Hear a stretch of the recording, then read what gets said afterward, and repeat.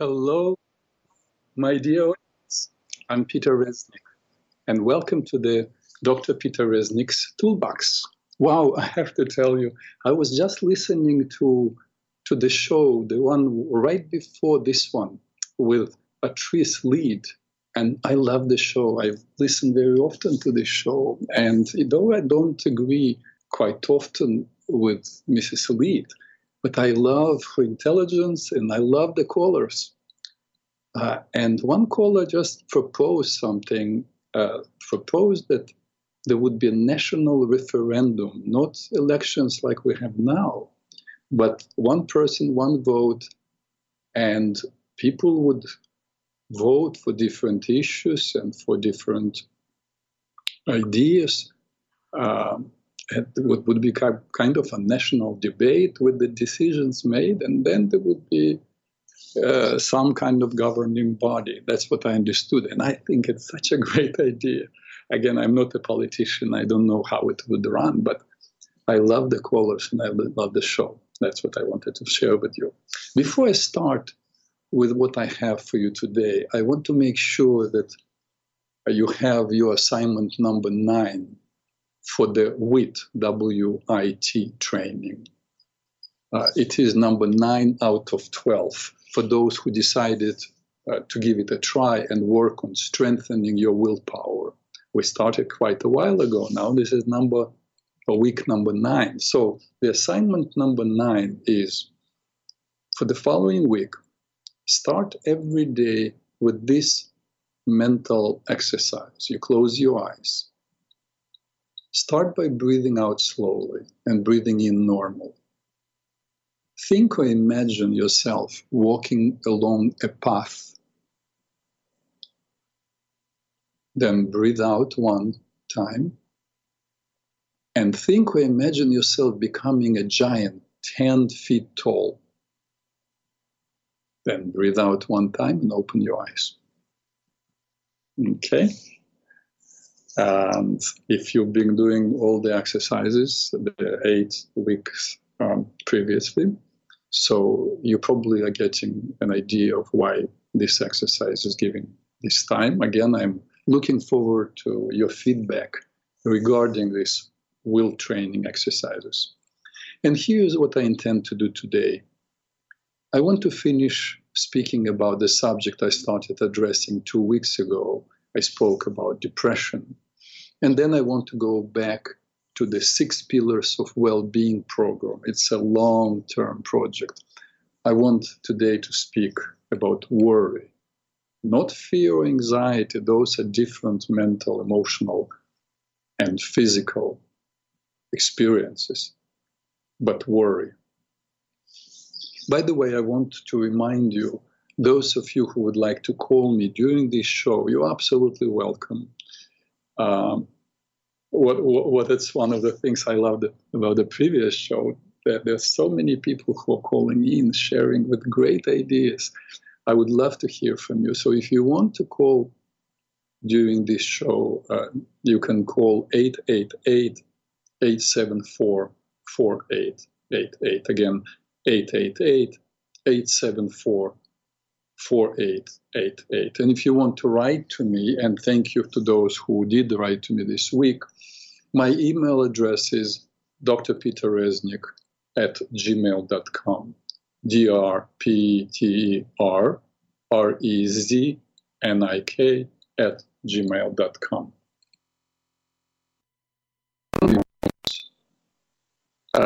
And so many of them speak about COVID or politics.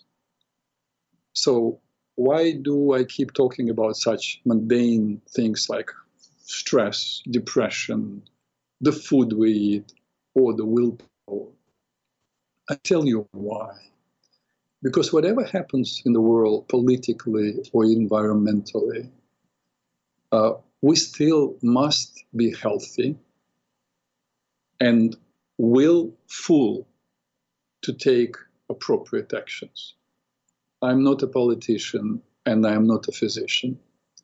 But here is what I understood so far, my dear audience. I will share with you my thoughts on this subject politics and COVID. You don't have to agree with me to listen to my ideas. In fact, I appreciate people with different opinions. The whole COVID thing and the politics are somehow interconnected, I feel.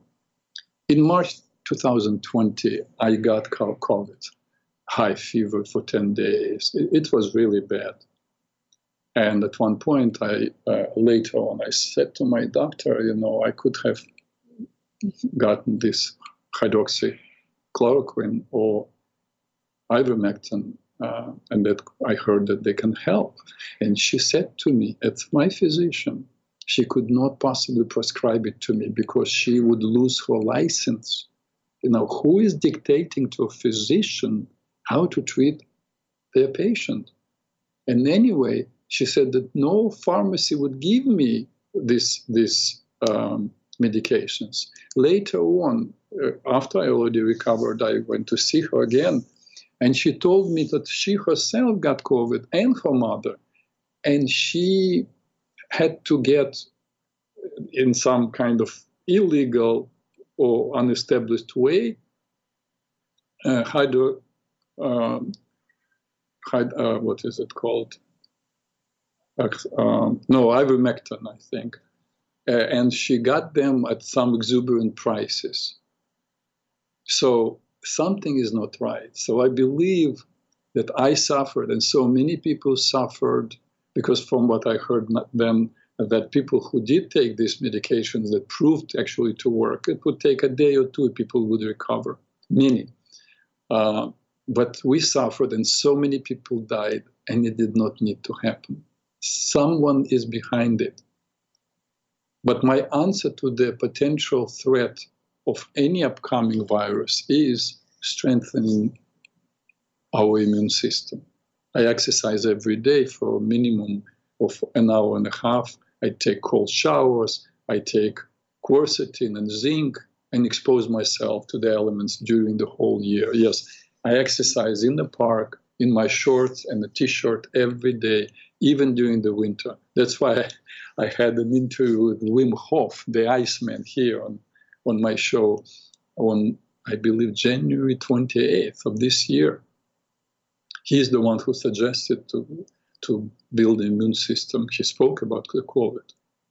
But this whole commotion with COVID and blown up numbers of people who are dying and who were diagnosed with it, and inconsistent messages from the authorities remind me of something which is kind of scary. You know that I came 40 years ago to the United States from the Soviet Union, quite an oppressive regime. There are books written about controlling masses in Russia and in Nazi Germany. In fact, Goebbels, Minister of Propaganda of Nazi Germany, spoke about it. If you want to control people, give them a big scare, create an enemy, then give them inconsistent information, which always creates anxiety, existential anxiety, non-stopping, everyday anxiety. And to escape that anxiety, he thought, they will do anything. You can make them follow you wherever you tell them. Is that incredible? And the best, of course, if you want to control people, is to turn them against each other. Then you have even more control. Remember, that's what ancient Romans said, divide and conquer. So all this critical race theory, I think, to make black people resent white people, in spite of all the incredible accomplishments, changes, positive changes that happened in the last 60 years. Now, we are called to focus on the race again and the racial differences again, and white people in universities. I have several students who go to school at Columbia University, and the white people must admit, first they must feel guilty and must know that they are white supremacists. And if they don't accept that they're white supremacists, this is a sign that they're really white supremacists. And that, I'm afraid, will eventually backfire. and make some white people resent black people. And I think that's what somebody wants. That's exactly what is needed to control everyone. Otherwise, people like these big corporations or people like Al Sharpton and Maxine Waters become irrelevant. Otherwise, people like Chuck Schumer and Nancy Pelosi cannot have control. By the way, I am not a Republican. I am not, and I'm not a Democrat. I don't belong to any party. I love America. And I vote for those who I think are good for America. I voted 8 times since I've been in the United States, and 4 times I voted for Democrats, and 4 times just happened for Republican. But what's been happening to America in the last 20 years is very worrisome. Now, black lives do matter to me, and white lives matter, and yellow lives matter. But black lives, I feel, do not matter to the organization Black Lives Matter. Because if black lives did matter to them, and they know, many of them are at least very intelligent people, the leaders, and they know that according to FBI, 94% of black people are killed by black people. They would scream about it. But do you hear it on most of the networks? Somebody talking about it? They don't look for reasons. Why does it happen? They don't. Instead, they focus on the oppression that people experience. Then we have to get the hell out of America, everyone, because we stole the land and killed tens, if not hundreds of millions of Native Americans. But nobody's interested in that. That's the past. The past is the past. We're to learn from it and focus on the now, to see how the now can be made better. And that requires consistent effort, not waiting for a check from the government. There are courageous people like Denzel Washington and Morgan Freeman and Ben Carson who speak about people's responsibility for making an effort on their own behalf, not looting the stores as reparations for the injustice that indeed was done in the past. Work on providing better education to the minorities and to the disadvantaged. Help them to keep their families together. Provide them with job training. Then give them jobs, not welfare checks, so that they could, when people have jobs, they have respect for themselves. And the rest will work out. Ooh, I got carried away. But now, where that you know where I stand, okay? Back to the main subjects of today. Let's finish up with depression. 2 weeks ago, let me have a sip of my ginger tea. That's an interesting thing. I drink this ginger tea not all the time, only when I have the show. I don't know, maybe some psychologists will figure out why it happens. So, 2 weeks ago, we discussed the difference between the conventional medication-based approach in treating depression versus a natural psychotherapeutic approach. And I shared with you a 9-step program for overcoming depression. Yes, I gave a 9-step program for overcoming depression. And if you tuned in today for the first time and are interested in this subject, you can find the show of July 20 in the archives under Dr. Peter Resnick's Toolbox. So after the show, I realized that I did not tell you. You remember there were many, I believe, interesting psychological tools, and there were a couple of physical tools. And I realized that I did not tell you about yet another powerful tool, so let's call it tool number 10. Find a highly qualified yoga teacher who can teach you individually techniques for mastering negative feelings. I'm not talking about yoga as, unfortunately, some people understand it as yet another way of working out. Like you go to the gym, you do weights, or you do Pilates. No, yoga is not some kind of a workout. It is a complete healing system that includes dealing with every physical disorder and such emotional, physical, and mental problems as anxiety and depression. Again, I'm not talking about taking a class in a group.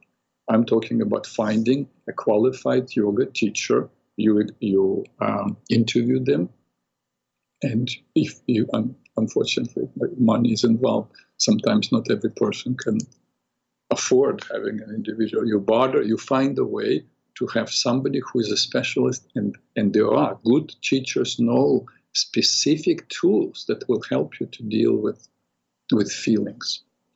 Now, I have to tell you, I was listening, not this last Friday, but the Friday before. I was listening to Gary Null's show, and he told this incredible story. He always receives emails. I don't know when he finds the time to do all these things that he does.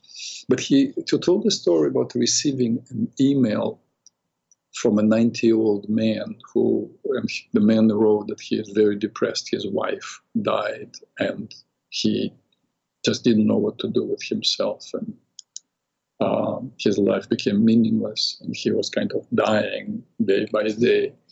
And Gary said that it happened that this man, I don't know how he knew, but this man lived nearby, and Gary physically actually walked to this man's home, knocked the door, and spoke to the man, and just inspired him to do something, basically gave him meaning. He told him that there were so many, that man said that, I believe, if I remember correctly, that the man said it was so beautiful. He and his wife were dancing, doing ballroom dancing and playing music and so on. And Gary suggested to him, listen, when you are ready, you will go to your wife. But now so many people could benefit from your knowledge. Why don't you teach classes? And the man started doing it, and the man's life changed. Basically, Gary saved his life. Meaning in life, you know the book, Man's Search for Meaning by Viktor Frankl, and psychiatrist Carl Jung from Switzerland in the beginning of 20th century said that the absence of meaning in life is a soul sickness that is not yet identified in our century. So when people lose meaning or don't have meaning, they're not living. So meaning is super important. So it is one of the points that I'm making in this nine-step program that I gave you. I just wanted to reiterate it. The very first step in dealing with depression out of the 9 that I gave you was social connectedness. And I wrote, if it's possible, connect with people you trust, people with whom you can share your pain, if you are able or willing to do it. Inform them that you don't need them to solve your problems. People sometimes get scared, you will ask them for something, or you will become dependent. No, you just want to connect and to share. A long time ago, I attended a lecture. I believe it was with a psychologist from Canada, Dr. Donald Meichenbaum. And he told us about a study of people who were hospitalized with some psychiatric breakdown. And the researchers wanted to know of what was the best predictor that the patient would be discharged from the hospital sooner rather than later. And we were asked our opinion. Most attendees, most people who were in that group, and I think there were over 100 people in that group that I was in, most people were the psychiatrists, psychologists, and social workers. And a lot of people raised their hands. And some people said, definitely, I would assume it's psychiatrists who did, definitely the right medication. And others said, oh, it's psychotherapeutic approach. That is the best predictor. And some suggested, no, it depends on a relationship with the therapist that the patient develops. If it's a close relationship, if there is a loving relationship, then the patient will be discharged sooner. I don't remember now. There were a few other ideas. And the doctor said none of the above. What they discovered was that the best predictor that the patient will be discharged fast, or faster rather than after a long period of time, was whether someone they were connected with on the outside was waiting for them, going back to social connectedness. It's so important to have someone in your life that you can connect with. And it doesn't have to be a relative. So you need to remember, if you're depressed, and often depressed people don't want to be bothered and don't want to bother anybody. Well, you make an effort. This is your option, and this is one tool that can save your life. Now, another thing about depression, some people, even though I say to people, when you wake up, you may have negative thoughts, and we already discussed it, that dysfunctional thoughts then produce dysfunctional feelings. So you begin to have negative thoughts. But some people told, and I gave you the tools what to deal with those negative thoughts. But some people told me that they don't necessarily wake up and start having negative, depressive thoughts. That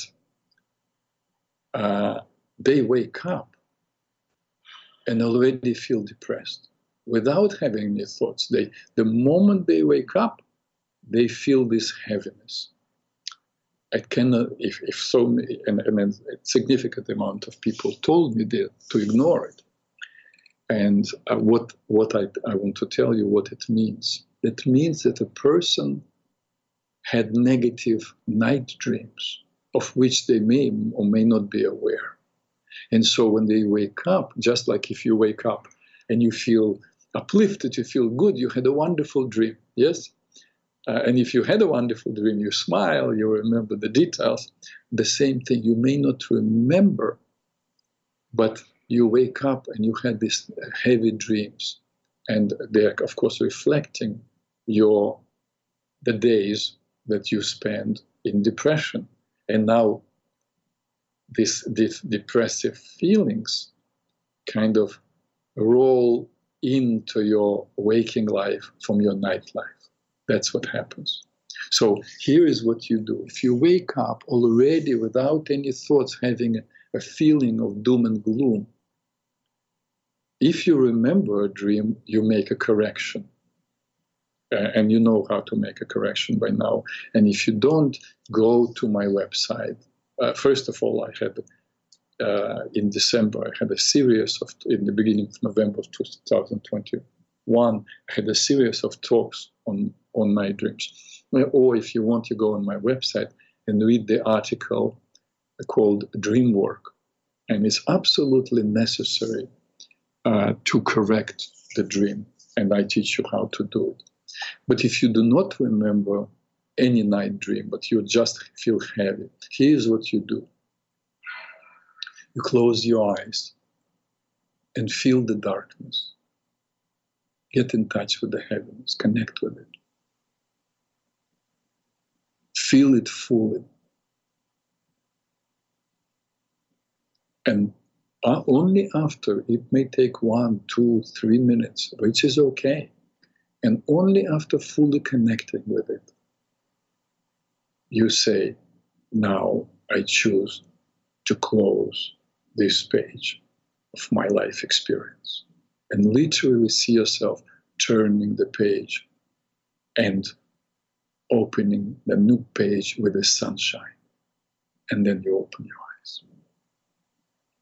Now, as I spoke about the step number 8, remember that I gave you 9 steps, I suggested that you keep weeding out negative and depressive thoughts from your mind. But how? How to do that? I want to give you yet another extra tool. Again, I shared with you with that tool. I will just remind you, particularly if you did not hear me speaking about that, I spoke one time about the debater. Again, I wrote an essay you can find it on my website, called Beating the Unbeatable. And there is this voice of the debater, or you can call it the inner negativity, inner gremlin, inner abuser, inner depressive, sluggish, apathetic part of you. And I teach you very specific, very concrete tools how to deal with those feelings, with that experience, and how to get to a better place. But you have to read the article. Here is yet another, and it's already finally probably will be the last one, yet another idea of how to deal with depressive thoughts. And you probably will want to write it down and contemplate on what I'm saying. It's a whole other powerful tool. And you need to, understand it, and I will describe it to you, and then you need to practice. Here is the tool, and here is the suggestion within this tool. I want you to know that within every thought, there is awareness of the opposite, which means there is within every negative thought, there is an awareness of the opposite, that is of the positive. And within every positive, there is awareness of negative. I explain to you what I mean. If you say now, oh, it's cold. How do you know it's cold? It means you know there is a time you experience when it's not cold. If you say it's very bright, it means you know what darkness is, or what the absence of this light is, because otherwise you would not have the concept. If you only experienced in your life hunger, which is impossible, you would be dead. So it means there was a time when you satisfied that hunger, maybe partially. And now you say, I'm hungry. So it means you know what it is to be not completely hungry. Yes? So anytime you have a negative thought, within that thought, there is a seed for you to spring yourself into the positive. Let's say you say, oh, I'm so negative. If you always were negative, you could not know the difference. Even, let's say, if you were negative most of your life, at least you know what positivity is because you heard somebody being positive. Otherwise, you would not know the difference.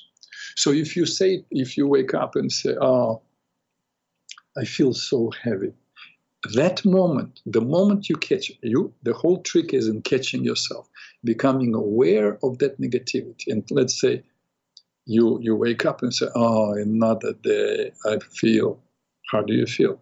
I feel heavy, or I feel sad. At that moment, once you catch yourself, remember, you have no control over becoming aware or feeling that feeling, but you are responsible for what you do with it. And let's say you became aware now of this thought, I feel so heavy, or I feel so sad. That moment, I want you to say, and this is the formula, I'm giving you the formula now. At that moment, you say to yourself, oh, that reminds me of my capacity to feel ta-ta-ta. If you say, oh, I feel so heavy, not necessarily physically, emotionally. At that moment you go, oh, that reminds me of my ability to feel light. And you think immediately you search for the experience, for the time when you felt light. And once you connect it with that, already not only your psyche, but your physiology is beginning to change. And once you graduated to that, to the past experience of feeling light, now you can imagine something positive in the day to come. Or let's say you have the thought,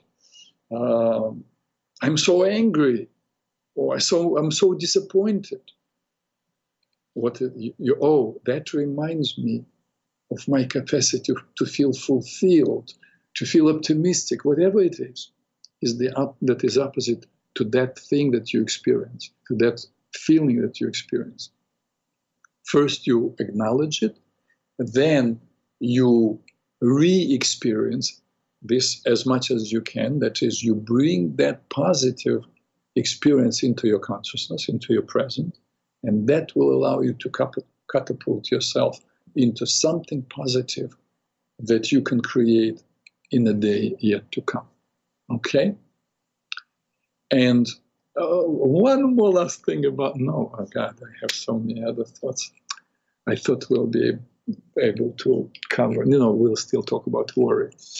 One more thing, if you're interested in the spiritual aspect of this, whatever it is, depression or other negative feeling, but we're talking about depression mainly now.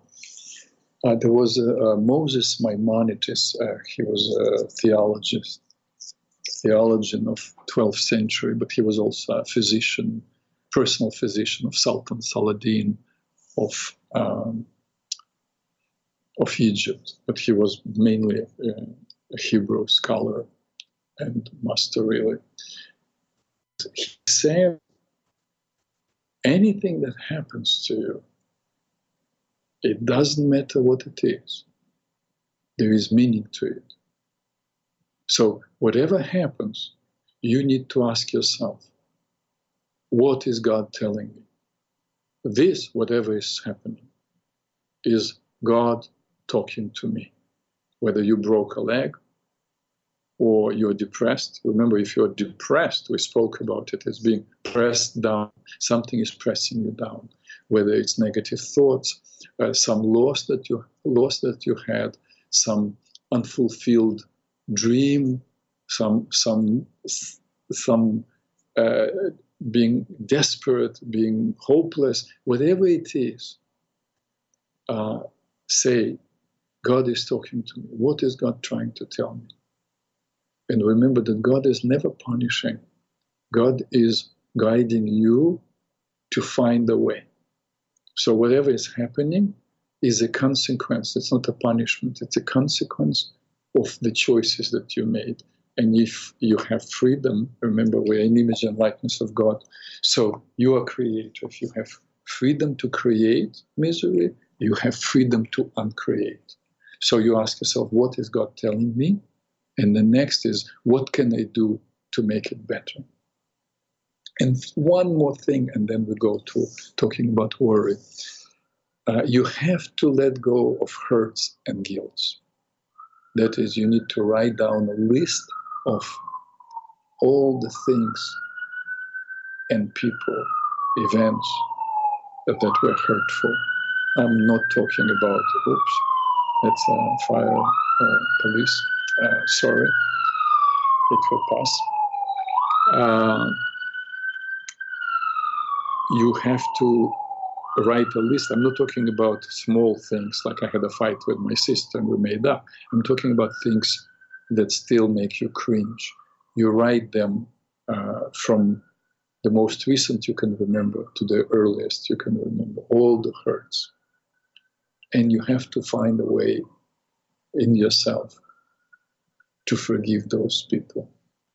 Not because you care about them necessarily, but because you care about you. You have to let go. Every one of them. Because remember, if you accept that we are creators, for whatever, the worst monster who abused you still is not by a chance. Nothing in a meaningful universe, nothing happens by a chance. It doesn't mean that the person who hurt you is a good person, but that person has his or her own relationship with God. They are to pay their own debts. But it's not by chance you happen to be a part of it. You may not understand why they hurt you. You still have to let it go. And what you do is you have this list, and you say, read out loud the hurt that you endured. Again, from the most recent to the earliest you can remember. You write this list, like only one sentence for each event, and then you read it out loud and feel the pain, and then say out loud, I forgive you for having done this to me. And I forgive myself for being a part of it. And then you cross it from the list. And then one by one, and you may not be able to do it in one day, so you do it in two.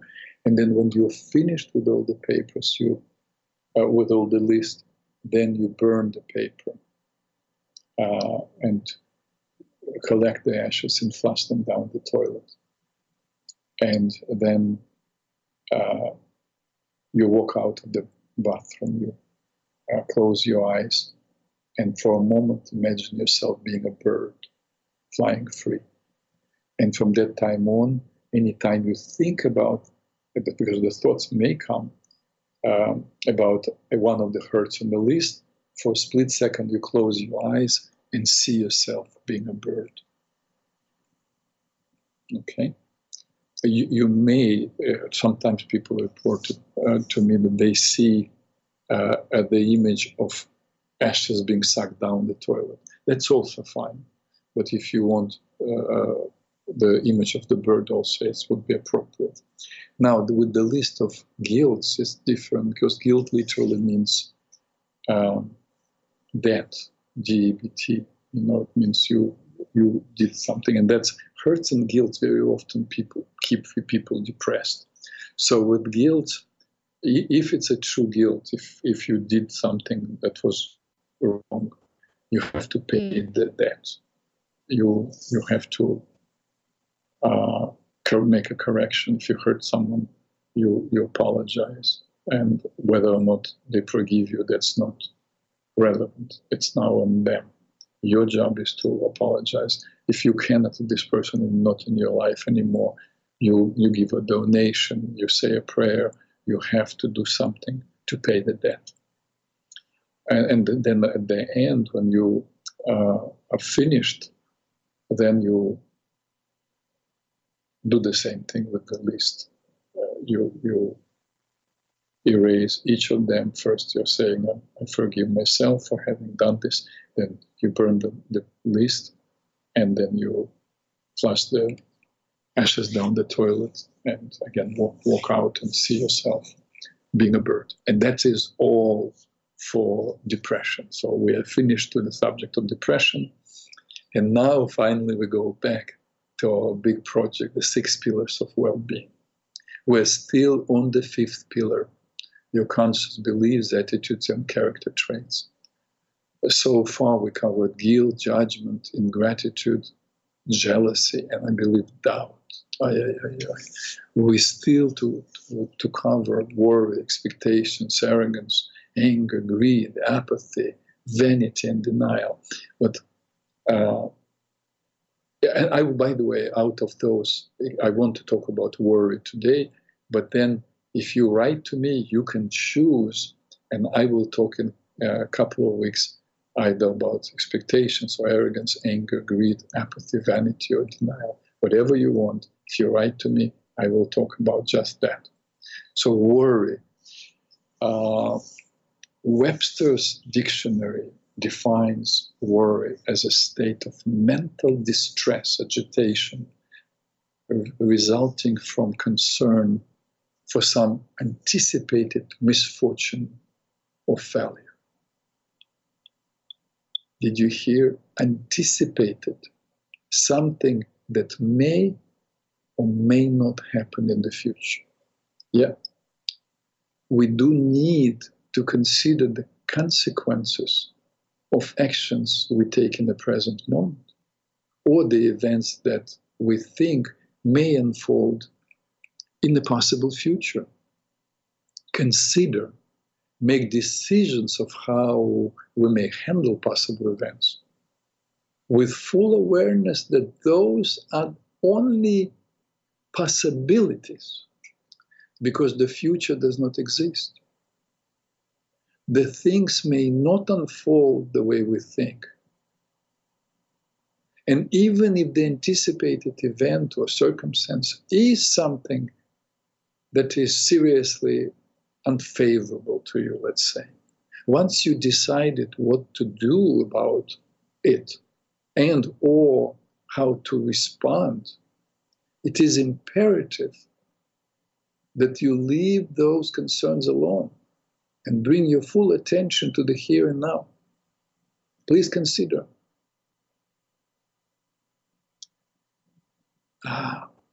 The act of going mentally back to something which was addressed and decided upon just invasive thoughts, because it's a waste. It is not, it's already decided. Or you already acted. And you have these thoughts again and again and again. They're all repetitive. Nothing valuable will come out from going back over and over to the same thoughts. And also you remember, thoughts are really not, what are thoughts? They're images that are in our mind. Have you ever had this experience of finding out that you were given a chance to do something or go somewhere, becoming so excited about having such an opportunity, and then plunging from the height of the excitement into the anxiety of what if? What if I cannot do it? Or I will go crazy. Or I will freeze. I will not be able to open my mouth. That's worries, remember? If only you were to stay with the present after the initial response. Let's say you were invited to give a lecture. Wonderful. After the moment of excitement, you begin to think of the next step. You think of how you want to share your ideas. You write an outline. You think of the audience and the best way to address this particular group of people. Or you go with your day, deciding that you will deal with it later. But that's not what happens very often. What does happen is that you become a victim of your own imagination. A more appropriate term for such a process, I believe, is like a negative storytelling. What do you think even like very experienced, spontaneous, and creative actors do when they play their parts? If they're good actors, most of the time they rehearse. They rehearse repeatedly with the intention that on the day of the performance, their psyche and their physiology will effortlessly, even automatically, go into the character mode, right? So, in just like a good actor, a person who suffers from, for example, fear of public speaking or worry about how he or she will perform, imagines himself or herself repeatedly not knowing what to say, not being able to catch a breath, being embarrassed. The images are creative and horrifying. And just as a good actor who rehearsed thoroughly his or her role and finally succeeded in producing a great performance, on the day of the presentation, our speaker succeeds. He or she produces exactly what they rehearsed. Misery. Another example. You did your work. You invested your time or you invested money. And now you're waiting for results. But the results will come weeks or months ahead. What kind of life are you living in the now? Constantly wondering, worrying about what would happen, what can happen. So that's, again, telling the stories. I'm giving you examples. I promise, I'm watching time. I will give you tools to deal with it. Let me give you another example. You had some physical discomforts and you decided to go to see a doctor for physical examination. The results will come in a few days. What's happening to you? Nothing good will come out of imagining doom and gloom, right? Here's what you do. If you're a person who is tormented by the future negative talk, by worry, step one, you have to, I'm telling you what to do. I'm not going to tell you what negative experiences you have. You know this yourself. That's your problem. Physically, you may not sleep well. You may feel anxiety, heart palpitations. So I tell you what to do if you had some kind of experience like going to the doctor or something worries you. Step one, you identify what concerns you. State it clearly in your mind. Then you decide on how you would handle the worst possible outcome. By the way, this is no different from what once I think I spoke to you about dealing with stress. The same thing with worry. Step two. Excuse me 1 second, you'll have a sip of my tea. Step two. Sit comfortably in your chair. Close your eyes and make a statement of your intent. I'm doing this exercise with the intention to choose peace of mind. Then slowly breathe out 1 time. Inhale, breathe out gently 2nd time. Inhale and breathe out the 3rd time. And imagine the worst possible outcome. See it as clearly as you can. Now become part of it. Go into the very center. If it's an image, even like some disaster, just imagine yourself as much as you can.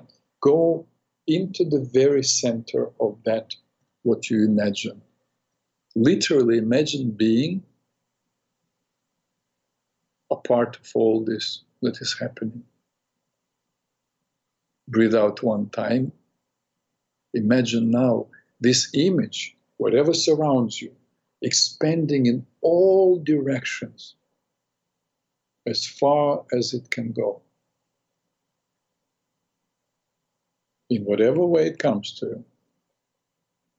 And now breathe out 1 time and step out of it. Move out of the whole scene. Move out of it, but far enough that you can look at it from the distance. And as you're looking at it from the distance, say to yourself mentally, this, name it in your mind, whatever it is, whether it's a disaster, event, or experience, whatever it is, this is not I. Say to yourself mentally, this is not I. This is my creation. Know that what you can create, you can uncreate. So using the will of your imagination, you can do whatever you want to do with the image. You can burn it. You can bury it in the earth. You can sink it in the ocean. You can have it being taken by the wind. Once you've done it, you can place into the newly vacated space a different outcome or something beautiful. When you're ready, open your eyes. That's how you deal with worry. Remember, the whole exercise takes no longer than 2 minutes. And even if you must do it 10, 15 times a day, you invest 30, 40 minutes of your time instead of spending hours in agony, destroying yourself mentally and physically. How about that? So, try it. Try it.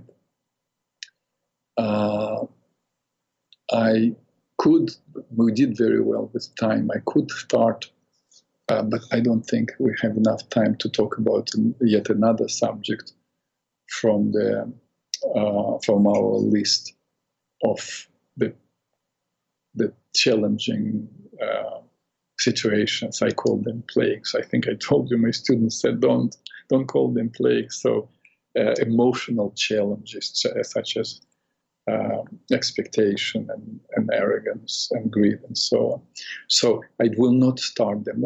Let me tell you a little story since I have a few minutes. Let me tell you a story about love, okay? Once there was a man who went to fish and he caught a salmon. And once caught, someone went, oops, I didn't know my life would be so short. Here I go. And suddenly he hears, wow, what a beautiful salmon. And the salmon goes, oh, somebody finds me beautiful. So, and the man carries the salmon to the castle and brings him, knocks the gates, and the guard opens the doors and sees the salmon, and the guard says, wow, what a beautiful salmon. The king loves salmon. And the salmon thinks, wow, I'm a lucky guy. King loves salmon, so somebody really loves me.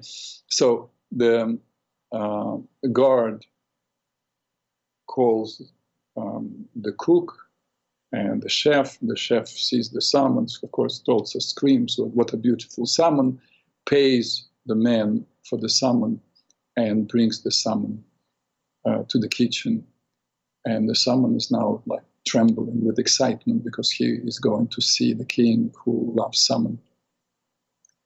And so indeed the cook says to his helper, go please, as soon as possible, bring the king, because the king loves salmon.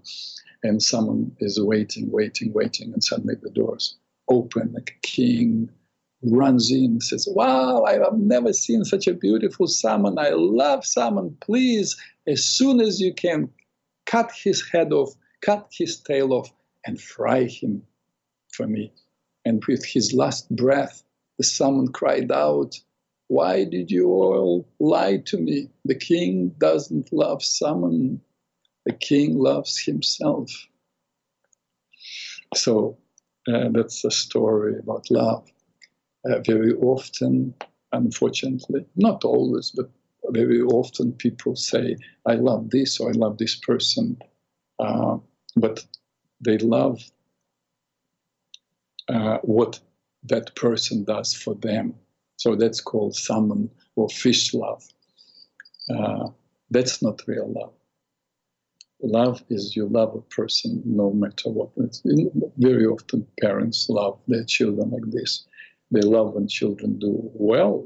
They love them when children are even disobeying or doing something that is wrong. They don't stop loving them. And some parents, of course, are not that way. But most of the time, parental love is such love. But in relationships, in romantic relationships, very often people love the other person because the other person does something for them.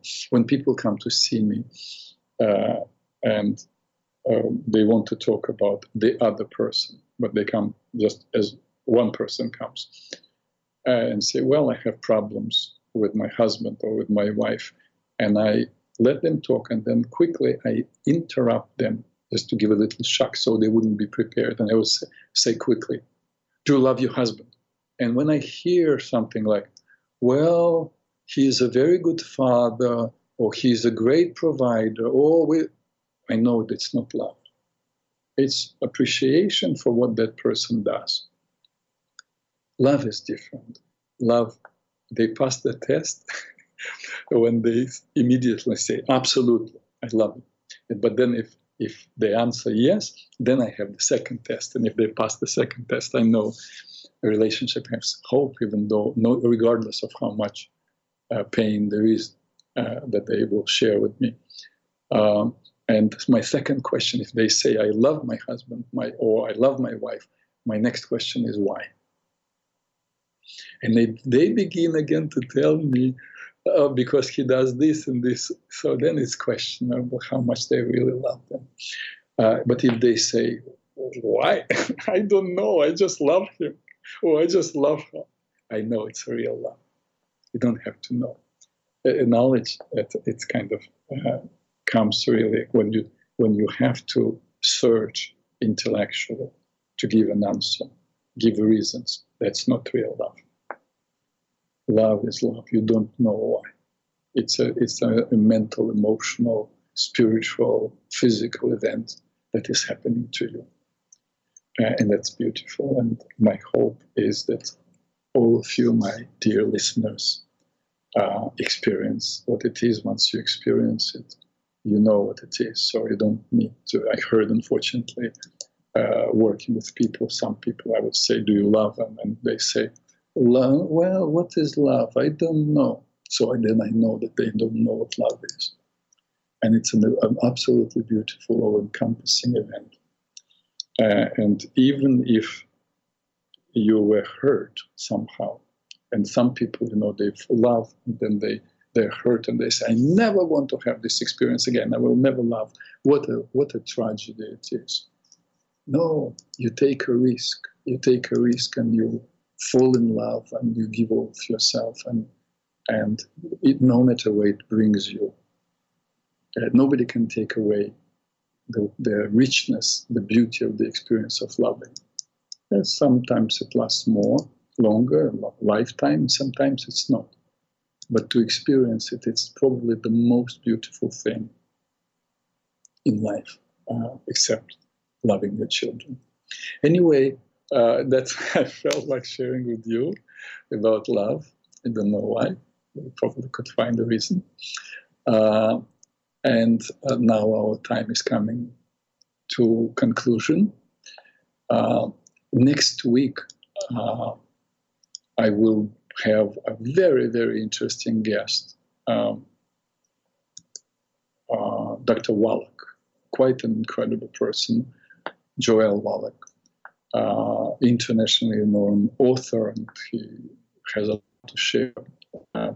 And then after a week after that, I will be talking about, again, 6 pillars of well-being, probably. Unless you, my dear listeners, write to me and request something different. I will be happy to do what you ask me. I'm still looking for this connection.